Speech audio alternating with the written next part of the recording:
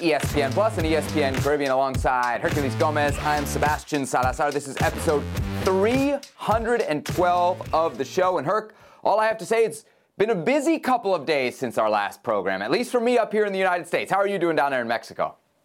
I'm doing fabulous. Did you get any phone calls? Anything interesting happening over the last few days? I feel like you made some ruckus. I feel like we caused a little bit.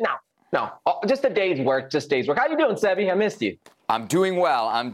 I can't wait to get you back here in the United States. Got some big plans for 2024, but we'll discuss those at the end of the show. We got a lot to get to, Herc, here in this episode of Futbol Americas. In just a little bit, we're going to be showing you our ballots for U.S. Soccer's End of the Year Awards. By the way, the official ballots were due at noon Eastern time today. So I hope Herc, that you got yours in. We got some new managers in Liga MX.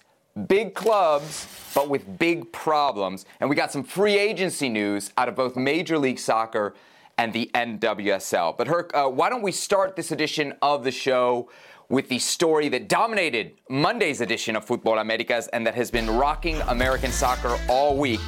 Major League Soccer's now stunted plans to pull first teams out of the U.S. Open Cup. Wednesday morning, U.S. Soccer announced it had ruled against allowing MLS to remove its first teams from the Lamar Hunt U.S. Open Cup and replace them with teams from MLS Next Pro. This, of course, followed Friday's announcement by Major League Soccer of their intent to exclusively use MLS Next Pro teams as their representation in the Open Cup. Worth reminding you, U.S. Soccer's professional league standards, the rules by which the federation sanctions its leagues, requires Division I teams to participate in all representative U.S. Soccer and CONCACAF competitions for which they are eligible, i.e., the Open Cup. So what was the response from Major League Soccer to the ruling from the federation? Where they also gave a little bit better explanation as to why they took the decision in the first place. Quote, "There are several goals and concerns that must be addressed in connection with the tournament, including developing young professionals and providing them with greater opportunity to play before fans in meaningful competition in a tournament setting, prioritizing player health and safety, reducing schedule congestion for MLS clubs, and enhanced investment from U.S. Soccer." That's the response from MLS. Herc, what's your response to U.S. Soccer's ruling? I'm going to be honest. I was pleasantly surprised, Seb. Really surprised. I didn't think there would be a response so swiftly and so adequately from U.S. Soccer. I guess I shouldn't be surprised because the right thing was done, but it does surprise me that the right thing was done. There's another thing that surprised me. There were lots of parties that made their voices heard, whether it was fans, whether it was media, whoever the case may be, some soccer media, some outside of the soccer media, your voice worked. You were heard. And whether that made U.S. Soccer in some way, shape, or form rethink their position or not, maybe that was their position the whole time and they were going to say, no, this isn't what we're going to do. We're not going to allow you to do this. We're not going to allow you to kill the U.S. Open Cup. It worked. It happened. Okay? What surprises me here is not that your voice worked. What surprises me here is not that U.S. Soccer took a stand or that MLS was looking out for MLS. It's the parties that stayed silent. Now, I'm an ex-player. And as an ex-player, I almost feel bad that we've not heard anything from the MLSPA. We've not heard anything from Bob Foose, the director of the MLSPA, who's beholden to every single player on that team. Now, I want to read something to you that Bob Foose mentioned June, okay, when the Lamar Hunt U.S. Open Cup and Bob Garber were in the news because Garber said it wasn't what they wanted, a reflection of Major League Soccer to the world, et cetera, et cetera.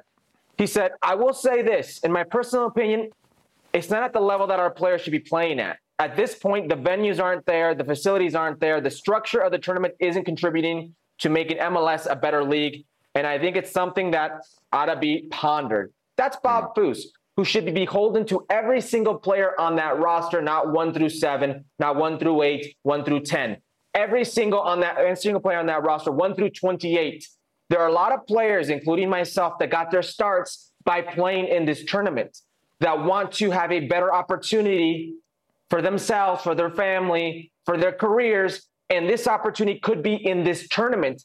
And by the way, this tournament should be taken seriously. There's a CONCACAF Champions Cup spot up for grabs. And also winning the Lamar Hunt U.S. Open Cup gives you more money than the MLS Cup for winning that. So it should be taken seriously. So I was a little bit taken aback by the lack of response by certain individuals in this situation.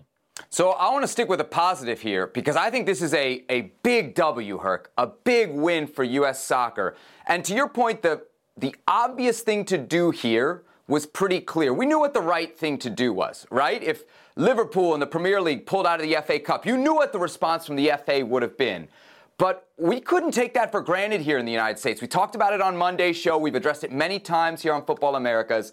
The long history between U.S. soccer and MLS is one that has shown us that U.S. soccer pretty much does what MLS wants it to do, even if that might be at the detriment of other actors in the American soccer space. So for U.S. soccer here to take a stand is significant, Herc. This feels like kind of a watershed independence moment, in my opinion, in terms of the U.S. soccer, Major League Soccer relationship. And I've always thought that would be overall very good for American soccer. I think from the MLS perspective, though, we can say, judging by the response of U.S. soccer, that there was like a grave miscalculation here in terms of what the response would be. And I think from multiple parties, right? I think MLS miscalculated the response from the Federation. I think they miscalculated the response, to your point, from fans. And I think they miscalculated the response from us here in the media, not just us here on this show, but I mentioned it on ESPN FC yesterday when the Dan Patrick Show, which is a totally mainstream sports show that never talks about soccer, is talking about this. Herc, that's really major. And there are some people at MLS that'll tell you, well, fans don't care about the Open Cup, and they don't say it flippantly, right? They back it up with data that they get from their consultants. But Herc, you and I, we know data too because we watch it for our shows and our clips, right? If you go right now on the ESPN FC YouTube channel, this is real talk.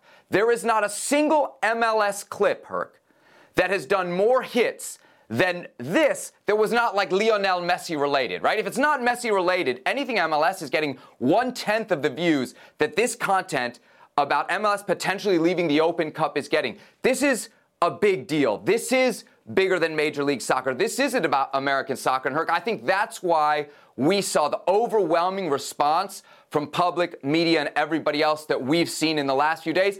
I hope you're right. I hope you're right that was at least part of what pushed U.S. soccer, or maybe put them in a corner that they had to respond in this way. But I don't know, Herc, that we're in the clear yet. One interesting note that I picked up in the reporting from our colleague, Kyle Bonagura. I don't know if you saw this over at ESPN.com. He mentioned this, which was very interesting and shed some light on the process of how this happened. He reports that U.S. soccer was only fully briefed of Major League Soccer's plans on Friday, the day that MLS announced them. So everybody's playing nice right now. And to your point, a lot of people are being very quiet. We've tried to get people from both MLS and U.S. Soccer to join us on this show. Tonight, they both passed. So I acknowledge that people are being quiet, but right now people are being nice, and that gives me hope for the future. How do you think this is going to play out? I don't think it's over. I think I tweeted as much. Listen, this is all negotiations, and negotiations between U.S. Soccer, between Major League Soccer. This is what it is. At the end of the day, it's money between these two. I don't think people are correct in assuming that because you don't care for the tournament, this is correct, this is right, and should be allowed. People are misinterpreting that situation here. It's okay not to care about Major League Soccer. It's okay not to care about the Lamar Hunt U.S. Open Cup. I don't agree with it. We did a 7-hour gold cast here on Futbol Americas. We've given it its place. Listen, I had a 30-second bathroom break in 7 hours. We give it its place here. But if you don't care about the Open Cup, you don't care about MLS, you don't care about USL, you don't care about amateur football, that's the great thing about U.S. soccer and its umbrella. But you need to coexist. When you're playing big bank, take little bank, when you're playing big brother pushes everybody around, that's not right. And that's what people are upset about here. Yeah, when I read this MLS statement, to your point about a negotiation, it reads like the beginnings of a negotiation. They want more young player opportunities. They want more player health and safety. I don't know what the Open Cup can do about that. That's kind of an MLS thing. They want to reduce schedule for MLS teams, which maybe, I don't know, the Open Cup could let MLS teams come in later, or maybe they could let fewer MLS teams come in. The bottom line, the last thing that they ask for there, though, is investment. And we know that that just means money. But, Herc, you know that's especially rich, given the fact that the people responsible for investing in the U.S. Open Cup for the last 20 years was Major League Soccer through Soccer United Marketing and that marketing partnership. So to say that that investment isn't been there is a little bit much. But I got to tell you this. My gut tells me that come 2024, Herc, MLS first teams will be in the U.S. Open Cup. Maybe not all of them, and maybe we're not going to see first-team players in the first rounds, but I got to think we're heading towards a peaceful resolution here because nobody wants the nuclear option that I suggested before, which is MLS loses its Division I sanction. That's not good for Major League Soccer, and that's not good for U.S. soccer either, probably in the long haul. Well, that's not good for American soccer. You need a solvent first division, and I think Major League Soccer's proven that. Listen, there are things about Major League Soccer that some people don't like, you included, and that's fair. Your prerogative. But it needs to exist. It just needs to coexist with the rest of these leagues. I actually agree with what you're saying. There are ways to make this tournament enticing for everybody. Maybe there's a certain amount of Major League Soccer teams that you have to qualify for this tournament, make it enticing. And once you're in this tournament, U.S. Soccer's goal is to grow the game in this country. Have Major League Soccer markets, have the MLS teams go and always play away at these smaller markets. That's how you're going to grow the game. When these smaller markets, like a Sacramento Republic, which is an amazing market, and Racing St. Louis, or whatever the case may be, not St. Louis, Racing Louisville. Yes, or in Oklahoma, or any one of these markets, Detroit, when they get a Major League Soccer team in their market, and you can have a real atmosphere, you get fans hooked. That's how you grow the game. Stop playing in these MLS markets where they take the games to these high school fields. Stop playing in MLS markets where they don't market the games themselves. Take it to the lower divisions always. Yeah, timing is key here. We got a little bit of a break coming up, so maybe cooler heads will prevail. I don't know if you saw this, obviously kind of big news across the ocean. A European top court, Herc, ruled on Thursday that UEFA and FIFA's ban on would-be Super League clubs and players is illegal, which of course we know kind of reopens the door to the Super League project. What do you make of it, Herc? So it's interesting because it doesn't mean it's going to happen.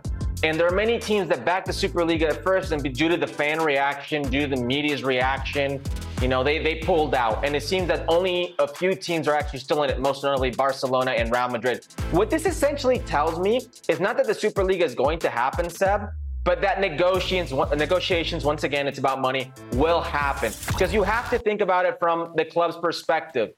You're the ones who pay the salaries, you insure the players, you take the brunt of the responsibility and risk. So these teams, so your club can play in the UEFA Champions League. But who does the marketing? Who does the TV deals? Who does the endorsements, the commercial opportunities? Who gets the bulk of that? It's UEFA. Well, now these clubs, they want a piece. They see the value that they bring. And I think that's fair. I think this is all posturing in the end to try to get more of that pie. Based on what we've been through here in the United States in the last, week or so, I'm kind of disheartened by it, Herc, I got to say. Like, the whole story of the Super League was the fans rose up and stopped it. And now we find out that even when the fans rise up and stop it, eventually the lawyers and the clubs and the rich will kind of get what they want. Hopefully that doesn't happen here with the fans wanting MLS teams in the Open Cup. But I think on a bigger picture, Herc, you are seeing what is going to be only a constant and more obvious struggle between open system and closed system. We have it here in the United States where people want a closed system to maybe be more open. And in Europe, it's the other way around, where you got people trying to close down an open system. There's incredible tension around this all around the world. And honestly, I think it's going to be one of the bigger storylines in this sport for the next decade. Because I'll tell you what, there's a lot of things that set soccer apart and make it a great sport. But promotion and relegation, that open system, especially in Europe, man, I mean, that's to me, the magic of the game. So I hope they don't lose it in Europe, and I hope here in the United States, it's posturing. We get just a little bit more of it, certainly around the Open Cup. Speaking of Major League Soccer and some big news that they've been dropping in the last week, they also dropped their schedule for the upcoming season on Wednesday. That'll be the 29th season in league history. Earliest start in MLS history, February 21st. Inter Miami and Lionel Messi going to kick things off against RSL at home. Every team gets the usual 34 games, 17 home, 17 away. Some key dates. All-Star game will be in Columbus, July 24th. The League's Cup break will be July 26th through August 25th. Decision Day, last day of the regular season, October 19th. MLS Cup, December 7th. Herc, are you cool with it? You got any big takeaways there from the MLS schedule?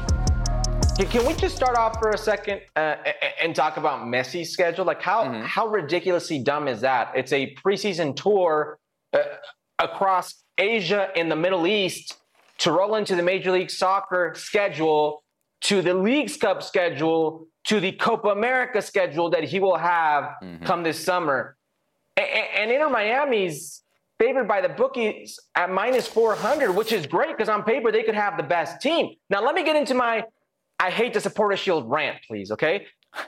What are you doing? Yeah. Inter Miami's favored to win the league, minus 400, yet they will only play 6 times against Western Conference foes. So you're doing a disservice to Inter Miami. You're doing a disservice to everybody in their conference and the Western Conference by not having a balanced schedule. How can you determine an outright champion in the Supporter Shield for that race, a CONCACAF Champions League spot, Champions Cup spot, I should say, and it's unbalanced? And how can you deny certain markets the opportunity of seeing the GOAT, of seeing the world's best ever player in Lionel Messi? I absolutely hate the schedule. I absolutely hate the unbalanced schedule part of it. I absolutely hate the way they go about it. I hate how they give a prize to determine a regular season champion for a team that's not going to play the same amount of teams as the rest. It's ridiculous to me. Yeah, just real quick on Messi, man. He's going to miss a lot of games. You know, there's at least 6 games just in the Copa America window alone. You can figure there's maybe, Herc, a game or 2 on either side of that tournament that he might miss as well. Forget the international friendlies and stuff. You talk about the Inter Miami at plus 400. I know all they got to do to win MLS Cup is get into the playoffs, and that's not all that hard in Major League Soccer, but we're talking about some major minutes missed here for Messi, aren't we? Well, I don't know about major minutes missed because Messi's proven he's of a different cloth. He's a different animal. He wants to compete every time he's on the field. And that was Inter Miami's downfall last season down the stretch, is the man was playing all the time, so he got injured. And then they tried hiding the injury from everybody. They were saying he wasn't injured when he was clearly injured, and he missed over a month. So something has to give, because this player, the player will always want to play. And sometimes you need to protect the player from themselves. How do you do that with a guy like Messi who governs himself pretty much?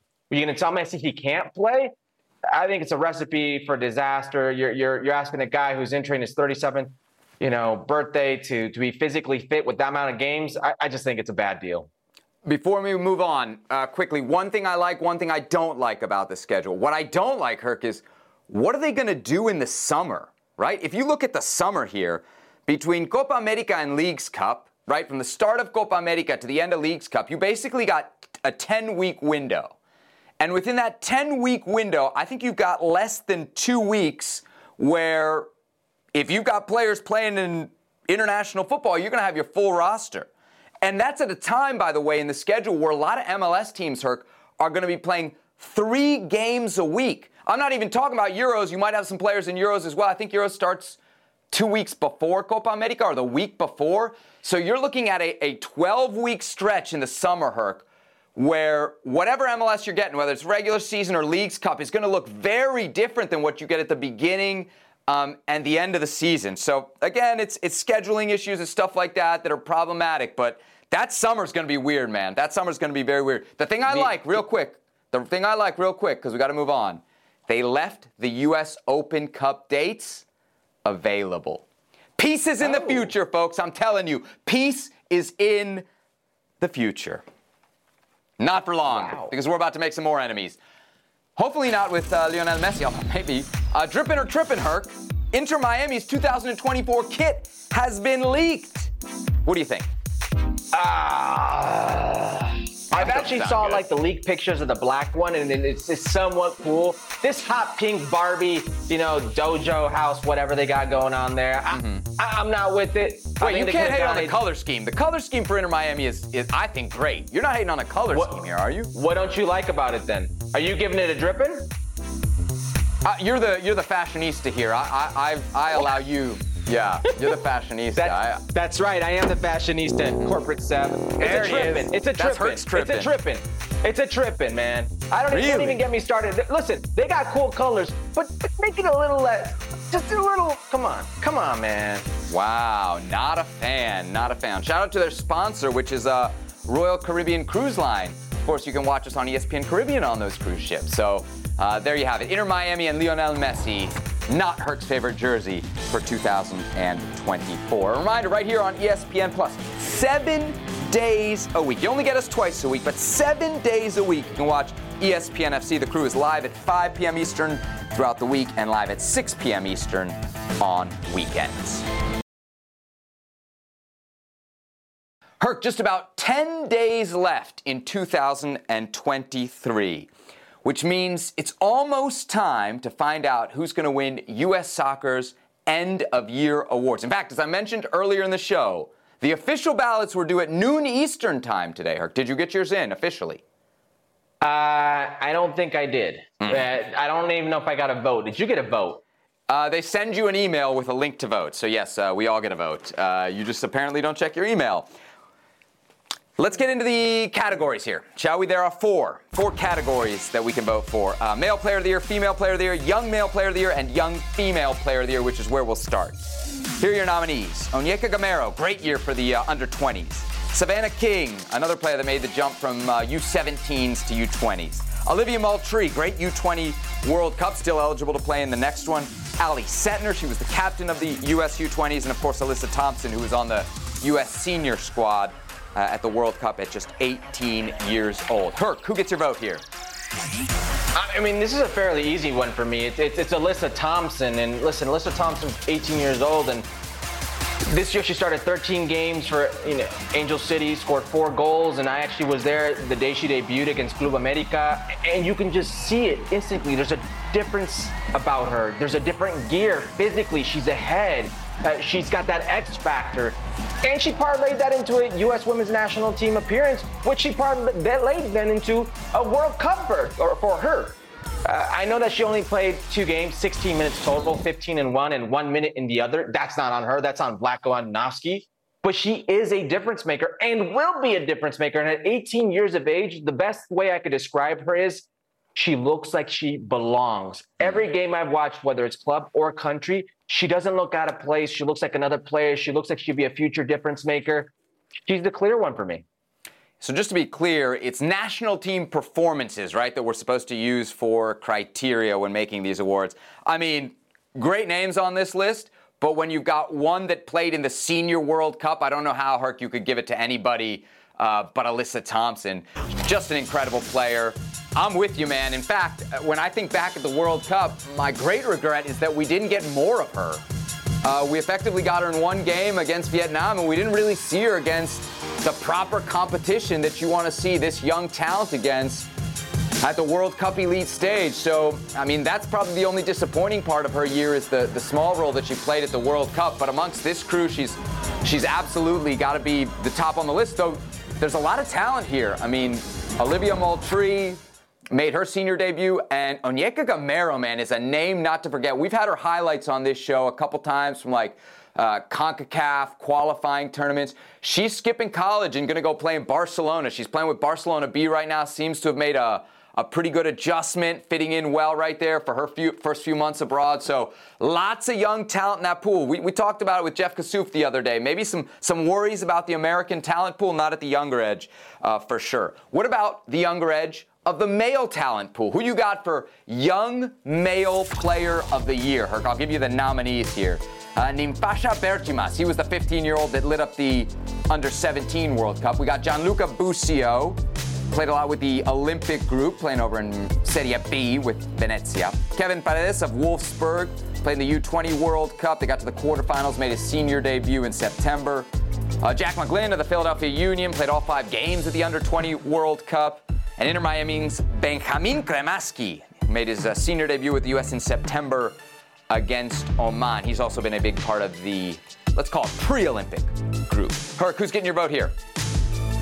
You know, I could make a case for pretty much any one of these players, but for me, I'm going to go with 20-year-old Jack McGlynn. Let me tell you why I'm going with Jack McGlynn. Listen, I know this is U.S. men's national team, right? But Jack McGlynn made 27 appearances for Philly Union, Jim Curtin's Philly Union, as a 20-year-old in the center of the midfield. He should have parlayed that into a full U.S. men's national team call-up. It's actually a tragedy that Jack McGlynn, as talented as he was, didn't. And others were ahead of him.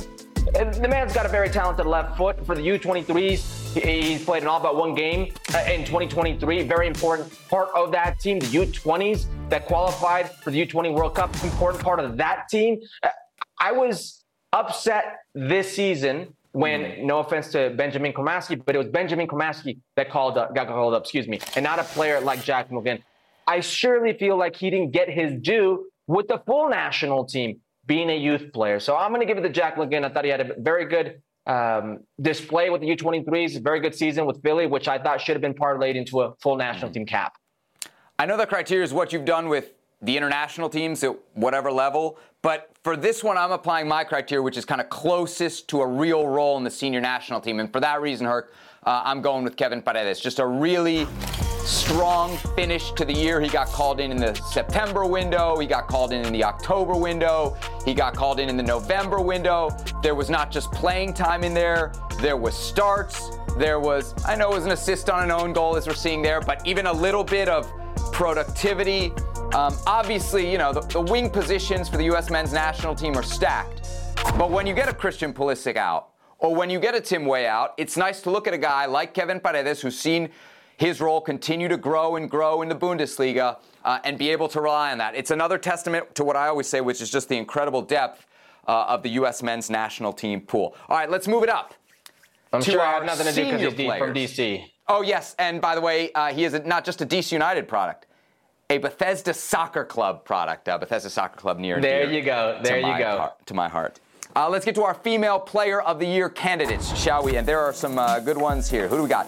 Lindsey Horan, Crystal Dunn, Emily Fox, Naomi Girma, and Sophia Smith. Not a great year for the U.S. women's national team, so who gets your vote here, Herc? Wow. This is almost addition by subtraction, right? This is the easiest pick for me, if I'm being honest, because it's Naomi Girma, and it's not even close. You look at what the 2023 was for the U.S. women's national team, and you look at dominant players. There was no more dominant, player at the World Cup, or I should say, bright spot at the World Cup than Naomi Girma and Julie Ertz in that center back position, that center back duo. Naomi Girma had a breakout World Cup. I think she's going to be a force to be reckoned with for a long time, for the better part of a decade. She's been dominant every time she steps on the field. This was by far the easiest choice out of all the picks for Player of the Year for the national teams that we're going to make tonight. Yeah, I won't disagree with you. I get the point you're making. You're kind of saying, hey, nobody had a good tournament. She had the least bad tournament, so kind of by default, I'm giving it to Naomi Girma. You think she had a good tournament? Yeah, they had the best defensive team, Seb, and she was that was the bright spot for the U.S. women's national team was Julie Ertz and Naomi Girma. If it's a bright spot, no. But a very bright spot, that's a best 11 type of bright spot, Seb. It's not on them that the team was. It's not on them that the team had no punch, had no bite up top. Defensively, I think they were the best defensive team in that World Cup. All right, we were. If you're saying that statistically, if you're saying that by the eyeball test, I gotta disagree. I'm sorry, man. I saw how Portugal made them. What's the eyeball test to keeping the ball out of the net? I mean, you gotta be able to keep chances away from your goal against teams like Portugal. They almost get knocked out of the group phase because they couldn't keep the ball out of their net. Ball off the post, or they're gone in the group phase. Portugal had one chance and hit the post, Seb. That's vulnerability. Come on. I'm gonna vote Lindsey Horan here. The best part of that national team. I'm going to vote Lindsey Horan here. I give it to Lindsey Horan because in a World Cup where not a lot of people did anything, she did something. Of the 4 goals the U.S. scored, she had 2. I think she also scored her penalty in the shootout against Sweden. And her goal, you talk about bright spots and the fact that there were few of them at the World Cup, her goal against Netherlands was like the one moment of the World Cup. There were some moments against Sweden where you felt like they were playing well. But it was the one moment of the World Cup where I truly thought, there's that American fighting spirit. And it came from the number 10. It came from the captain. It came from the only player on the roster who's playing in Europe, or was at least playing in Europe at the time of the World Cup. So Lindsey Horan gets my vote for the 2023 U.S. Soccer Female Player of the Year. All right, one more to give out, Herc. Male Player of the Year for 2023. Your nominees are Valerian Balogun, Yunus Musa, Ricardo Pepi, Christian Pulisic, and Matt Turner. Who you taking? All right. Let me just say it's, well, first off, it's Ricardo Pepi. Let's get that out of the way right now. Ricardo Pepi, come on down. He is your U.S. Men's National Team Player of the Year. This man scored 7 goals in 10 appearances. He played, checking, 364 minutes total this year. That's a goal every 52 minutes. Oh, and by the way, he did the majority of his damage coming off the bench. Disrespected, not taken to the last World Cup. How does he respond when he finally comes back to the U.S. Men's National Team? Lead the team in scoring. Every time you get on the field, prove why you should be there, albeit by being a kid 20 years of age. Ricardo Pepi is here to stay. And I don't want to hear anything about is he or is he not the player of the year? He is. And I don't want to hear anything about should he or should he not be in the debate as the starting 9? He should be. And here's another thing, okay? Ricardo Pepi, take it. Run with it. That's you. You've earned it. Nobody's taking this from you. But can I say how ridiculous it is that Anthony Robinson isn't one of the nominations here? And this is nothing against Valerian Balogun. But Valerian Balogun scored 2 goals total for the U.S. Men's National Team. And in those performances, didn't look like he felt comfortable. Anthony Robinson's had a banner year for club. Keep the club out of it if you want. If you want. And country. The man, when he's been on the field, the U.S. Men's National Team only had 1 goal scored against them. And that was when Serginho Dest got red-carded in Trinidad. He's a force to be reckoned with down that left-hand side. He's even chipping in with some goals and assists. I thought he had a banner year, and I could not believe he wasn't one of the nominees. It's a good shout. It's that anti-defender bias that we never, ever succumb to here on Futbol Americas. My pick goes to Christian Pulisic. Well, you're right. There's one example. But that wasn't anti-defender. I'm going Christian Pulisic, man, and I'm leaning on the productivity here. Numbers are pretty clear. 8 appearances, 6 goals, 3 assists. Can't shake a stick at that. You got the CONCACAF Nations League title. You got more big moments against Mexico. Not 1 goal, but 2 in the CONCACAF Nations League semifinals on a pretty big night there in Las Vegas. You got a great close to the year. Goals against Ghana, goals against Germany, including that one right there. What a beauty. Got a goal in the fall against Uzbekistan as well. Already won it 3 times, Herc, in his career. And only 25 years old. Who knows, one day they may have to rename the award after Christian Pulisic. What do you think? You got any problem with my Pulisic vote? Listen, it's a fair shout because while Ricardo Pepi scored more goals, there was no person who had more impactful goals in moments, big moments, than a Christian Pulisic. And big moments versus Mexico, the big moments versus Germany, the bright spot, I should say. He is Captain America, the face of, I should say, U.S. soccer. But I'm going to stick with Ricardo Pepi, but it's not a bad shout. And you're probably right. By the time it's all said and done, they'll name the award after him. He'll be the all-time leading goal scorer. He may make a run at Landon Donovan's all-time assist record, which Neymar is just short of on the world's stage. So what can I say? I mean, right now he's doing everything right. There it is, our ballots for the 2023 U.S. Soccer End of Year Awards. You'll have to wait till 2024 to find out who actually wins them. La Liga, back on ESPN Plus on Saturday. It's Atletico Madrid against Sevilla, who just fired their manager, Diego Alonso, the ex. Inter Miami and Rayados, man. Coverage begins at 9:45 a.m. Eastern Time here on ESPN Plus. Let's run it back, Herc. Checking in on CONCACAF abroad. Taylor Booth, who made his U.S. senior debut in March, scored for Utrecht in a 2-1 loss to Santi Jimenez's Feyenoord. Yeah, he started the season out injured and then regained his position, and then now he's trying to come off the bench. Oh, he's been coming off the bench. Actually got the start here, gets his goal. It's going to do him some wonders for his confidence. He needs to get back onto those scoring ways. This was in the Dutch Cup on Wednesday. No goals for Santi Jimenez as Feyenoord advanced. Anthony Robinson going the full 90 and then some as Fulham beat Everton in penalties Tuesday to advance to the semis of the Carabao Cup, Herc. Yeah, this man had 97 touches in this game. Nobody on his team touches the ball as many times as he does, and there's a reason for that. He's been a dominant player for Fulham. He won 8 of 10 ground duels in this game. No Raul Jimenez or Tim Ream in this game for Fulham. Elsewhere in the Carabao Cup, Edson Alvarez started and went 81 minutes as West Ham got shellacked 5-1 by Liverpool. Dude, they got outshot 29-2, only 33% possession for the Hammers. It was a drubbing, and Edson Alvarez was part of that.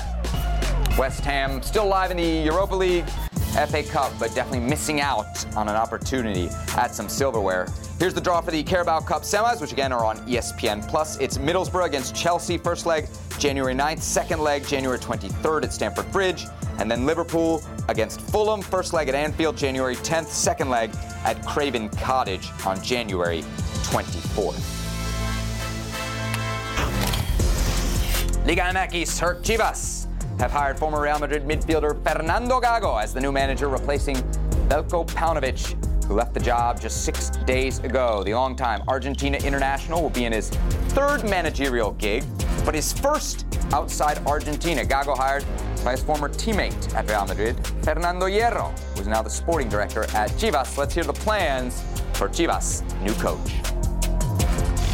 Obviamente que pensaremos, buscaremos las mejores opciones posibles, no de hablar obviamente de nombres individuales, porque también creo que corresponde un respeto de mañana yo presentarme con el plantel, de tener lo que más me gusta, que es el diálogo cara a cara. A partir de eso veremos, hay poco tiempo de trabajo, pero veremos la forma de tener los entrenamientos acordes con gran tiempo. Algunos van a hacer doble turno, empezar a trabajar y de tener el conocimiento más rápido posible y que los futbolistas también entiendan lo que pretendemos nosotros dentro del campo. The coaching carousel's churning in the Mexican capital as well. Herc Cruz Azul is set to install Martín Anselmi as their new manager. He'll be the fourth manager at the club in the last year. The 38-year-old Argentine is also in his first-team managerial job, previous experience in both Chile and Ecuador. Herc, there are two big jobs.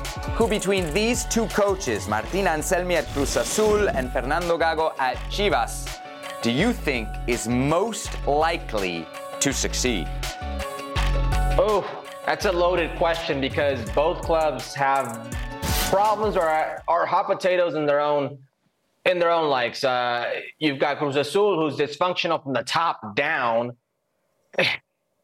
and Chivas, who's a hot potato right now because they're just it's an undisciplined team. No matter how you look at it, whether that's on the field or whether that's off the field, this team lacks that structure. But I'm going to go with Anselmi for Cruz Azul because he's got a much bigger, I would say, wallet in terms of the player pool he can select from. So you can go out and spend money on players that you won't have the chance to or you won't have the luxury to with Chivas because you're limited to a Mexican-only pool. And there's a different market for those players, if you will. But right now, Toro Fernandez, who's going to go from Pumas to Cruz Azul, the forward, who this year only scored six goals for Pumas, he's going to go for $11 million. So you see they're spending. And there's rumors about Alexis Vega going from Chivas, or reports, I should say, going from Chivas to Cruz Azul, maybe in a swap for Charlie Rodriguez. So they have those pockets, they have those funds, and they've got a deeper pool. That's why I will say Cruz Azul. But also you've got to keep in mind, Fernando Gago, on the other side with Chivas, he doesn't have a massive resume when it comes to being a first division head coach. He's had two teams. He was successful one season in Argentina with Racing and the way they played, but the way they played was almost similar to his own DNA as a player. Listen, 2007, he makes a move to Real Madrid, and he's the player that's biting at the ankles, hard tackler, both ways, always living football intensively, a lot of passion, and he wants his players to be the same. But he's also a guy that's been heavily reported that when he gets to a club, he's got that scale underneath his arm. He weighs players every single day before they come into sessions. There's that invisible training, how you take care of yourself as an athlete before you step onto those training grounds. He's all about that. That structure, that discipline is probably the Achilles heel for a team like Chivas. Those players aren't difference makers. And those players also at Chivas, they've not proven that they want to put that work in. So if you're asking me who's going to succeed, who would I bet my money on? Bet my money on Cruz Azul today. Yeah. I guess it depends what we call success, right? Because if success is lifting the Liga MX title, I don't think either of these guys are going to succeed. We're judging effectively these two clubs against each other. I like the point you make about Cruz Azul and them being a mess internally. I feel like they're probably like a bigger, uglier, grosser mess on the inside.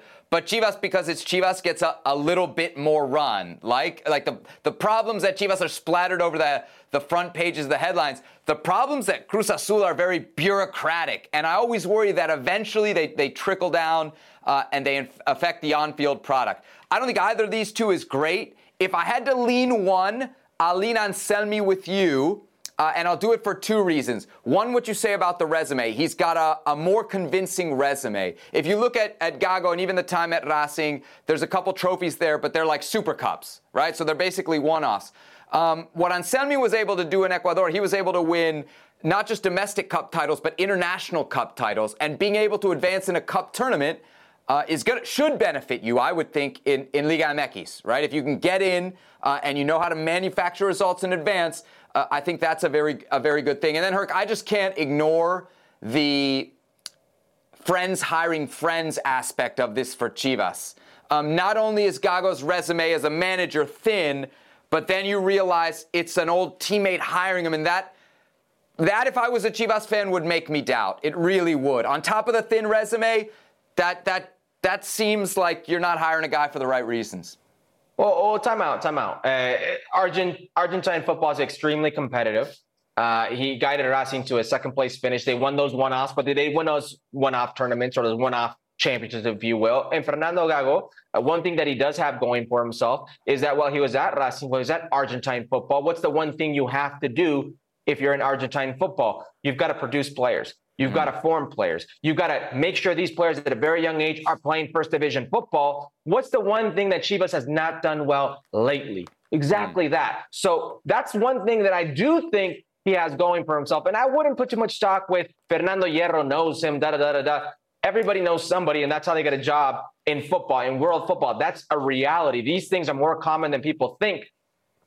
I'm not so hell-bent on that being the biggest factor. Resume thin, sure. But you also, if you're Chivas, you have to know what you have, and you've got to go back to your core. And I think those Fuerzas Básicas, that academy at Chivas, is its core. Chivas and Cruz Azul, two big jobs, and now we know who will be in charge of those respective clubs. Let's move on with some transfer talk, Herc, shall we? Gerardo Arteaga, one of the unused members of Mexico's 2022 World Cup squad, is considering a move back to Mexico from Europe. The 25-year-old defender is currently at Genk in Belgium, and he's got interest from Club America. Now, reportedly, Genk has rejected America's latest offer. The Belgian side apparently want to at least make back, Herc, the 3 million euros they paid for Arteaga when they bought him from Santos back in 2020. What do you think? Is this the right move for Arteaga at 25 years old? I hate it. I hate it for a lot of reasons. First off, for Arteaga, Gerardo Arteaga, who when he first got to Genk had a very difficult time. It was 2020, in the middle of the pandemic. He was all by himself. He struggled. It took him a while, not even a while. It took him like half a season to get going to finally win that starting position. But he won it. And for the last 3.5 years, that's been his position. He's been a consistent contributor for Genk. He won a championship with them in 2021. And I hate it because Genk, and we'll get down the road in like a week, we're going to do a future CONCACAF transfers holiday special. I will talk about Genk at length. You love Genk. But this you love man, Genk.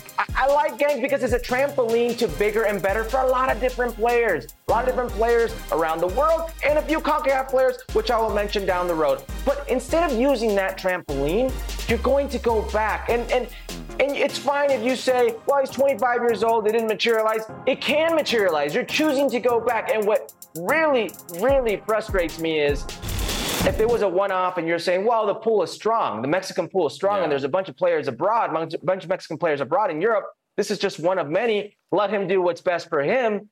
Let him regress if he wants to.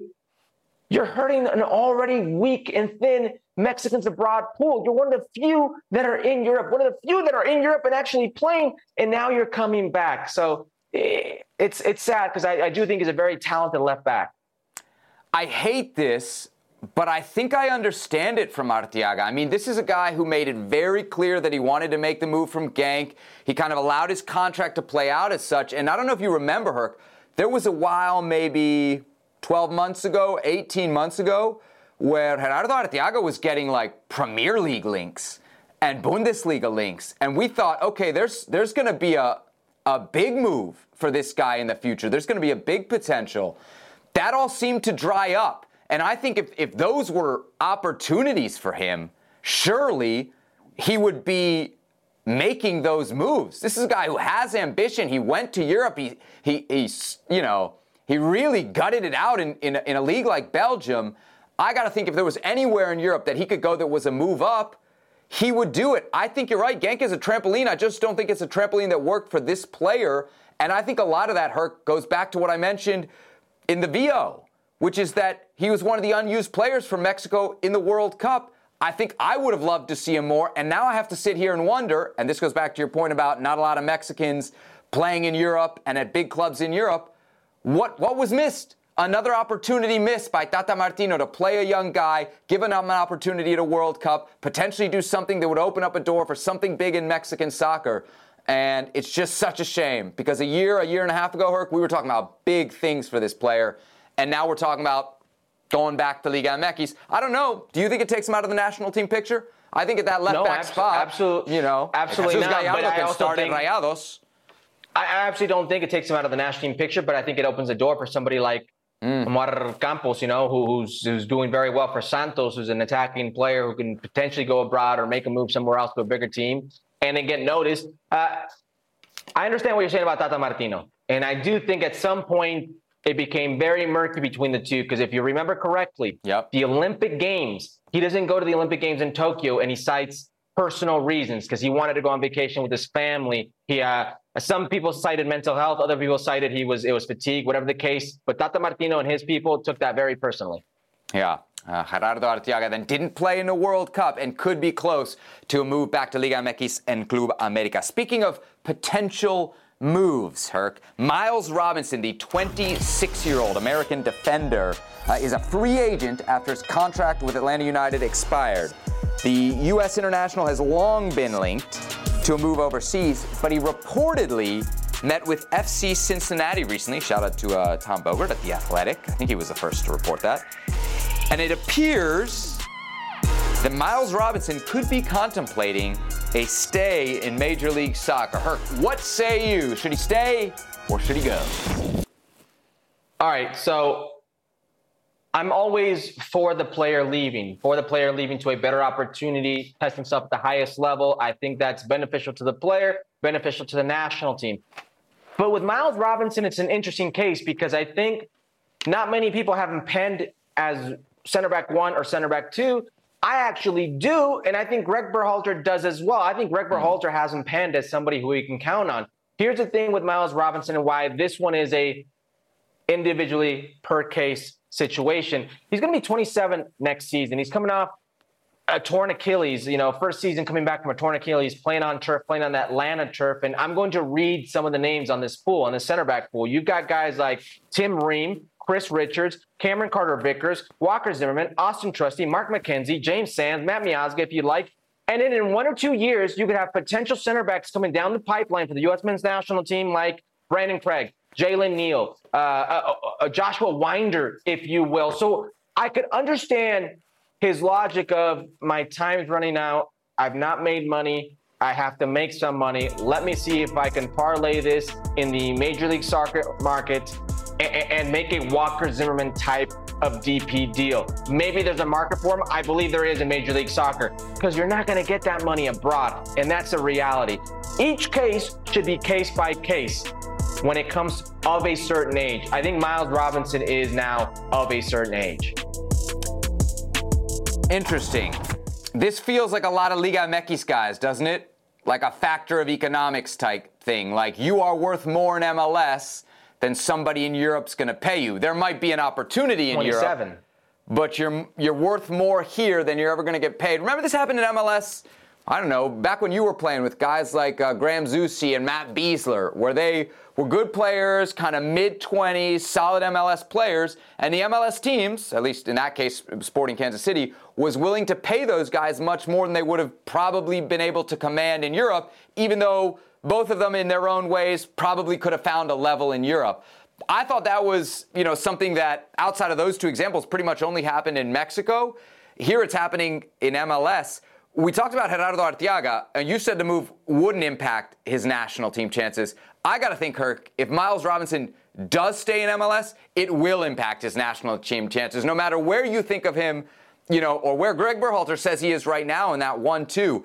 There's a lot of competition right there. And if you're going to stay in MLS while more and more and more guys go over to Europe, I mean, look at the last roster, Herc, that U.S. Soccer called up. Miles Robinson was the only MLS guy in it. There's going to be a time in the next few years where we're just not going to have MLS guys in this roster. Do you think Miles Robinson is so good that while all this development is happening in Europe, and we got, it's close to hundreds of guys over in Europe, and dozens of center backs soon, that he's still in MLS going to be able to be a national team contributor? Because that's what he's got to weigh here. I get it, the money, but as a guy who just missed out, heartbreaking fashion, the injury on a World Cup, boy, I think if he wants that national team, he's got to go. And we know there's interest. Ernie Stewart, he said it publicly. He wants him at PSV.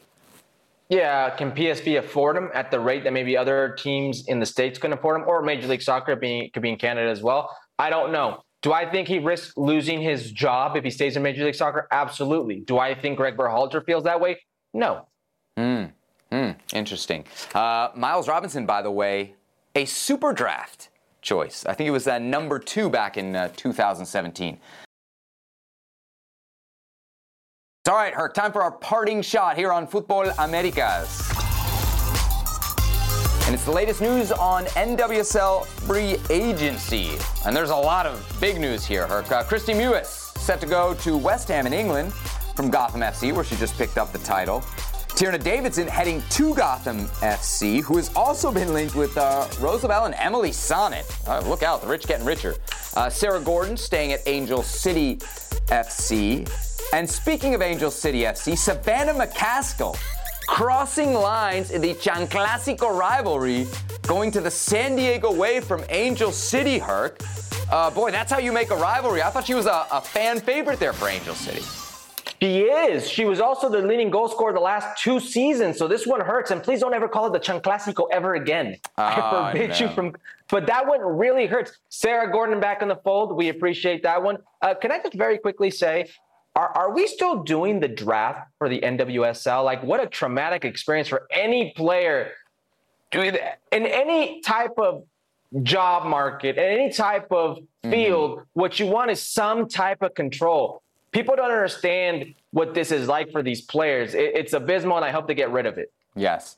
You must be reading Jeff Kassouf's articles. He is very anti-draft in the NWSL. Of course, we also had the MLS Super Draft in Major League Soccer. By the way, there was another Bethesda Soccer Club player drafted. I believe it was also 2nd overall this year. So just an absolute powerhouse here in the nation's capital. It's actually strange, Herc, how I could have played at that club and turned out to be such a bad player with all these other good ones. But that'll do it for this edition of Futbol Americas. There he is, Herculez Gomez. You said we will be back on Monday with the first of 3 holiday specials. On Monday, it's our World Cup special. 1 year on from Qatar 2022. A look back at the biggest storylines of the World Cup and how they've evolved in the year since. That's it for us here on Futbol Americas. We'll see you next time.